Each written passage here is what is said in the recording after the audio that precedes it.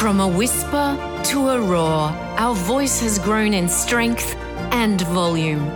Echoes from our past guide our future as we explore the woman's voice.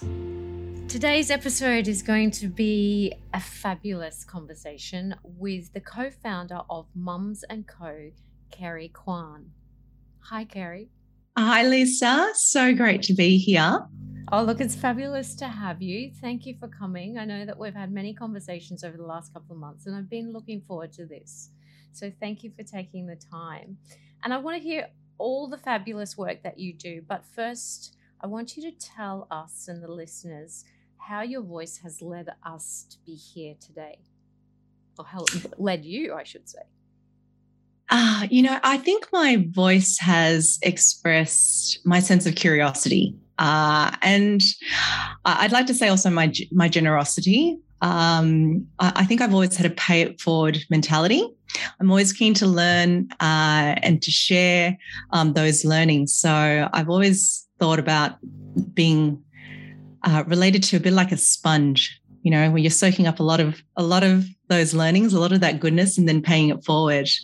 And I think as a two-time founder of startups, this has manifested as building a community. So both of my startups have revolved around community. The first was a community of lifestyle lovers, and that was called Daily Addict. And then now with Mums & Co, we're a movement of business owning mothers across Australia. Fantastic.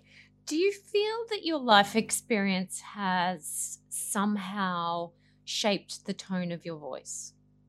Yeah, absolutely. There are so many moments and that vast range of experiences, whether it's culture, society. I'd even think of leadership opportunities, my jobs, and that entrepreneurial journey that I've been on. And then, of course, personally, such as becoming a mother, they've definitely shaped my voice, and it's still probably changing.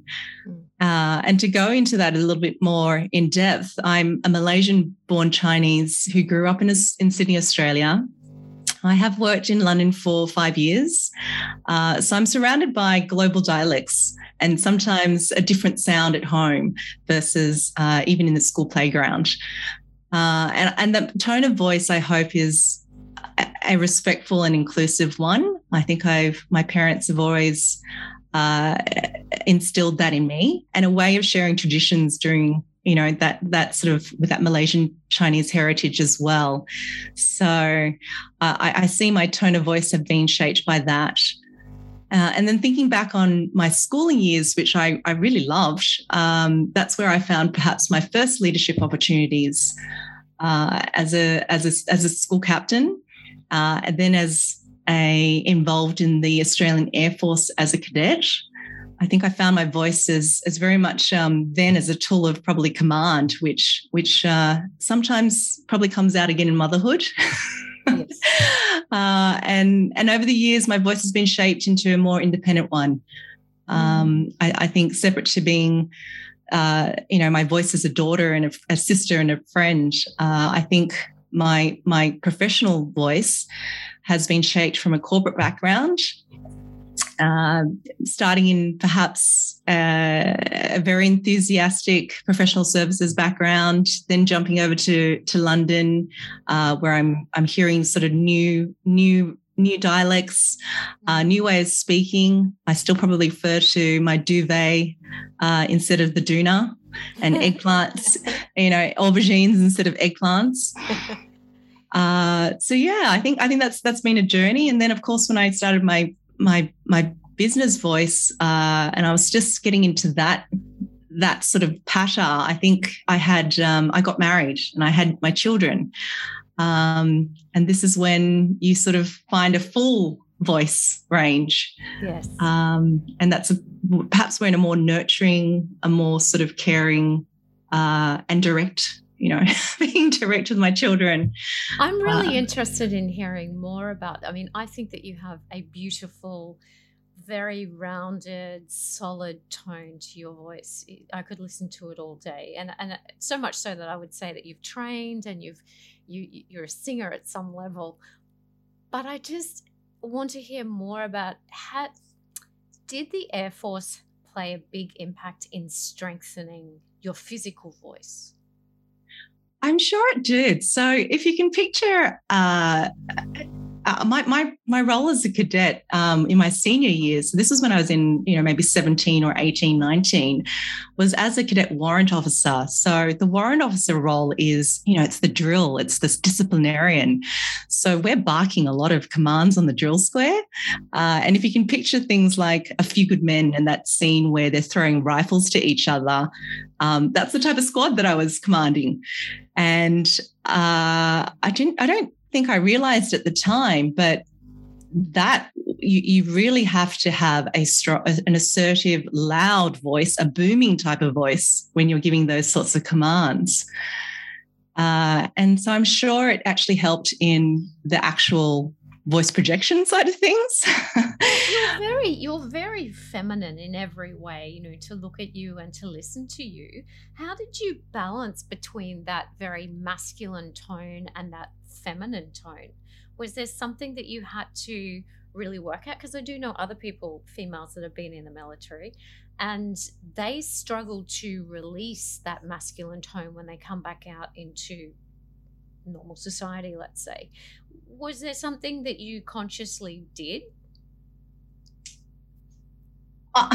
There's probably I think there is a strength in women. I'd probably say that strength is never not feminine. So I think you can find a strong feminine voice. And I was very lucky. I think I always had some fabulous mentors, some people who backed me, and I guess the structure of the military is, it's very equal in that sense. Everyone's afforded the same opportunity. So I don't know if if that melding of feminine and that sort of, I actually think there's another influence too. When I'm thinking about it, my mother, I'm not sure, she was actually an executive assistant, and she has the most amazing phone voice. Wow. I'm just wondering, and maybe that feminine side of her, I think back fondly on my calling my mother, because she would just pick up the phone in the most amazing, warm, and sort of that assuring voice. So perhaps that had something to do with it. Well, certainly she would have influenced your tone. And I think the message there is that just because you're in a male-dominated workplace doesn't mean that you have to lose your feminine tone. You can still maintain your truth in that space, can't you? Absolutely. I don't think maybe I've always just believed in my message, like what I'm saying, and that sort of, whether I'm a woman or not, or of a minority background, of Chinese and descendant, but it's never really, I think, held me back in that sense. Do you feel that you're 100% in tune and connected to your voice today, or is it an ongoing work in progress? I feel pretty comfortable with my voice, and that's because I'm more familiar with it and more accustomed to it than I ever have been. And as you, Lisa, and any business owner will probably be able to relate to, as business owners, we are our own champions, our own salespeople, our own coaches and commentators.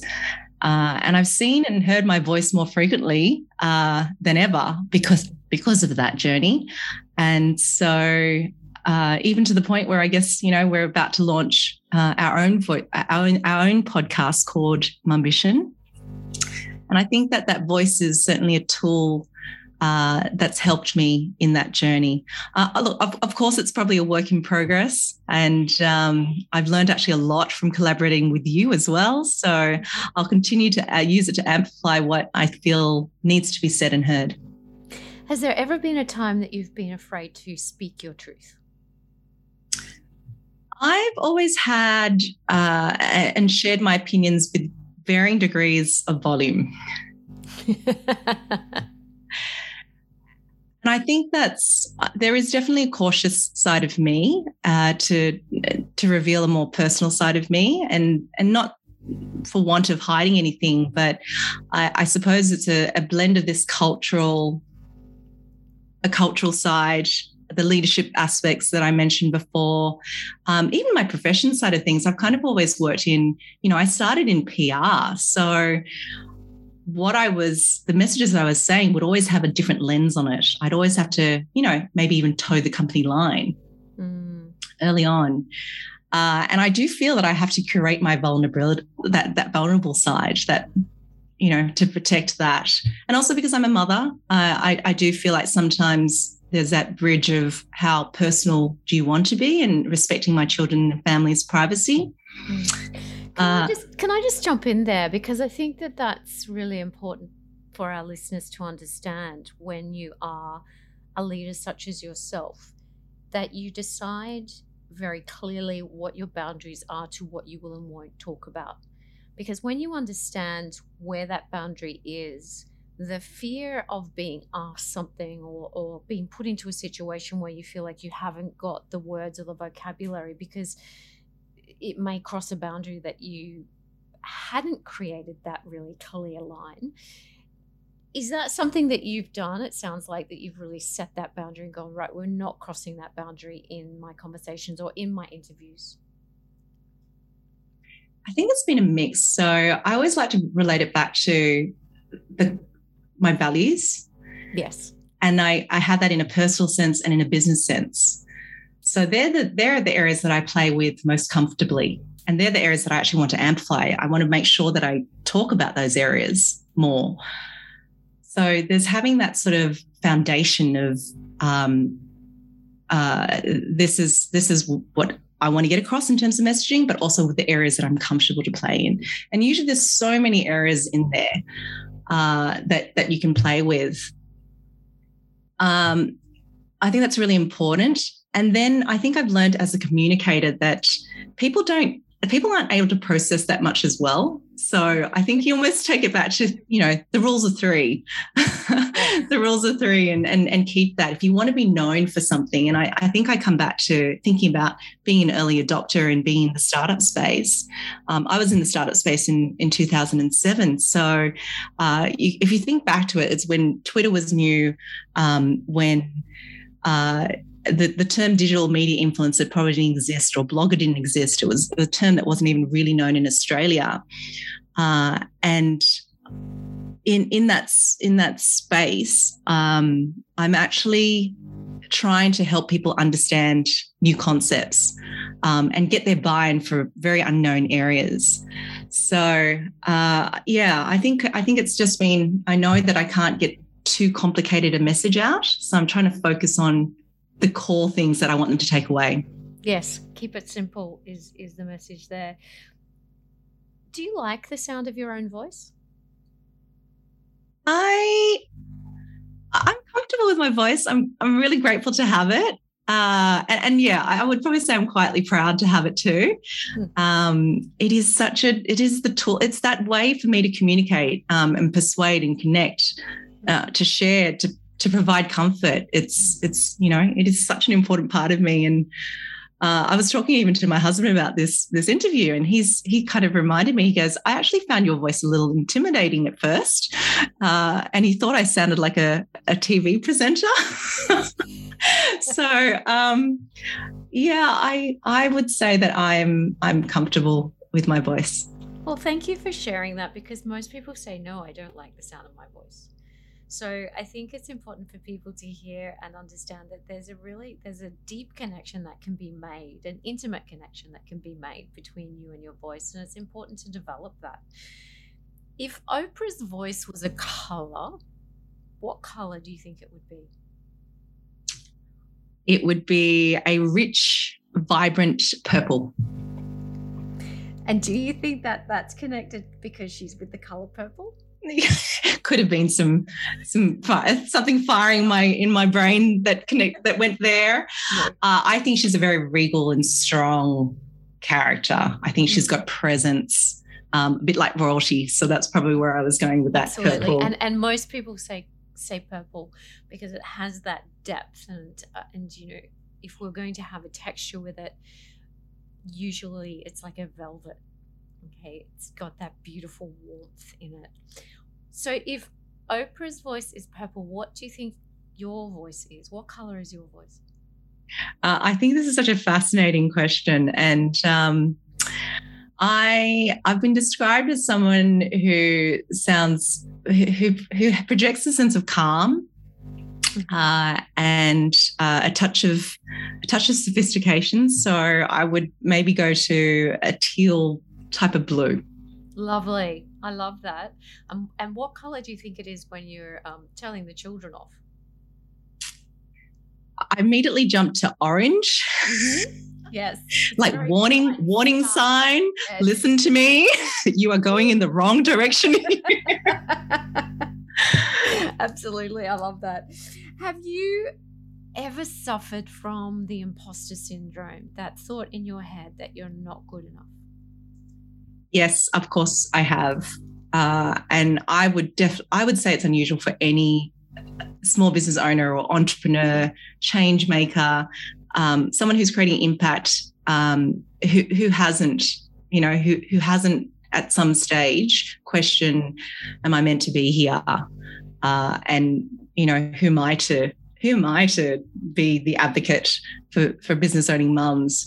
Do you see this in, you know, you work with women, mums across the country all the time. Do you see that this is prevalent? Is it the number one thing that stops women from achieving what they want to achieve, this imposter?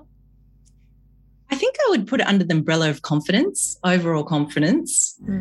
And it is a big challenge. It's an emotional challenge, and it's almost a consistent challenge because I think they're stepping into the unknown.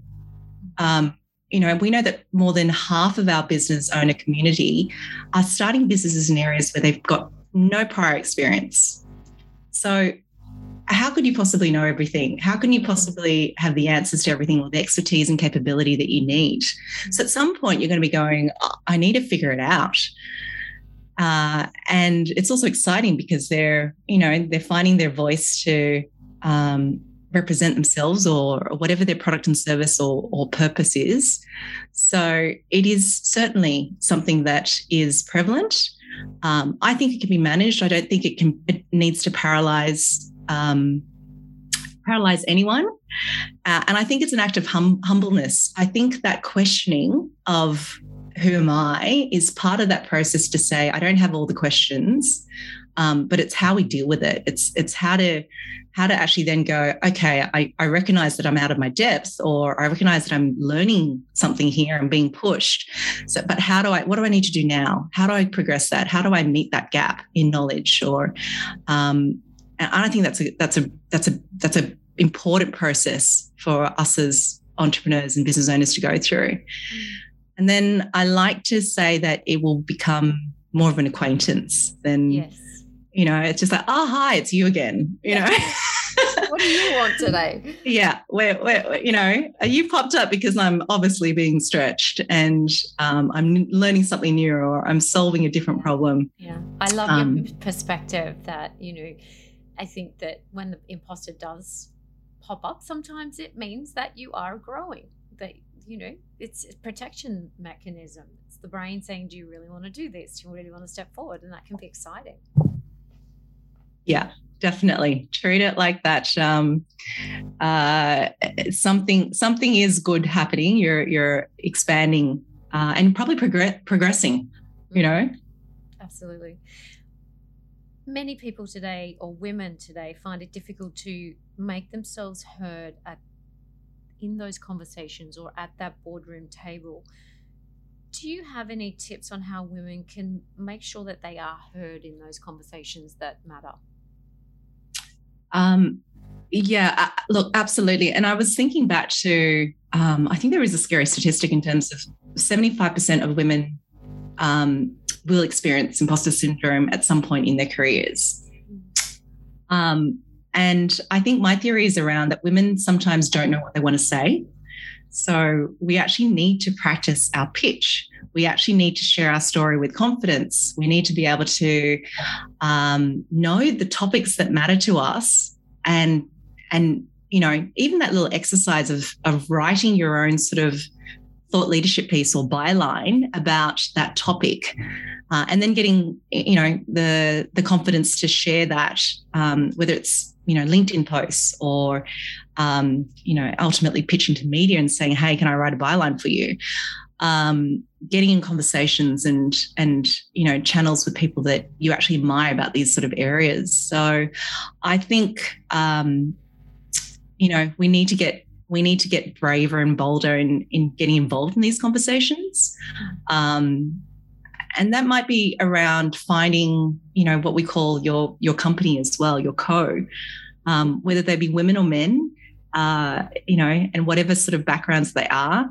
I think you need to get involved in creating that sort of posse around you, and help them get them to understand what topics matter to you, and sharing sort of your points of view as well. Thank you. Do you see that women are still generally apologizing for being in a conversation, whether that be with tone, body language, inflection? Yeah. I sat up there when you... Or literally saying, I'm sorry for interrupting, but can I say? Asking for permission to speak.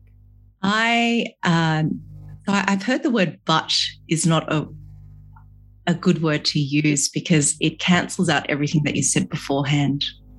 So I really love that little tip. I have always believed since I started Mums & Co. in 2016 that business doesn't suit business-owning mothers. And I think we need to make a conscious decision and commit to being more ambitious. We call it mumbitious. And mumbition is the unapologetic blending of ambition and motherhood. Because the world, the business world was constructed by, let's say, white men, in their in their boardrooms. What is normal for them is actually very unique and perhaps unusual for us. We're the exception.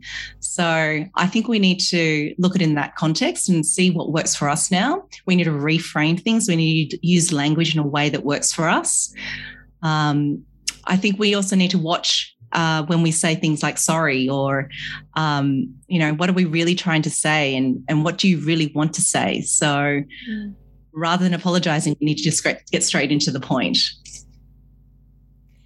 How do you think we can teach our daughters to speak their truth? I actually have 2 sons, so I would love to broaden this to children in that context. And I think, I'm a role model. Any working parent is a role model. And I hope I'm showing my sons that women can create this world where they don't have to choose between their ambition and their livelihood, their family, that being a good mum has a job and runs a business whilst being there for them. It really starts at sort of that home unit. And then it sort of extends to the community and at work. And I think all that collectively will pay extraordinary dividends to them to be good people, to be good humans. So I'm conscious about being that example, like they can see it. I'm conscious about the language that I use. We don't call our sort of my nieces or any other young girl words like bossy or, that's those language bits are really important, those words. Mm-hmm. What advice would you give to help women reconnect to their voice today? I'm all about the pitch. I'm all about the pitch. Write down your pitch. Write down what your story is. Can you tell us about, I know that you've got your program. Can you tell our listeners about your program, about the pitch? Because it's fantastic what you've done.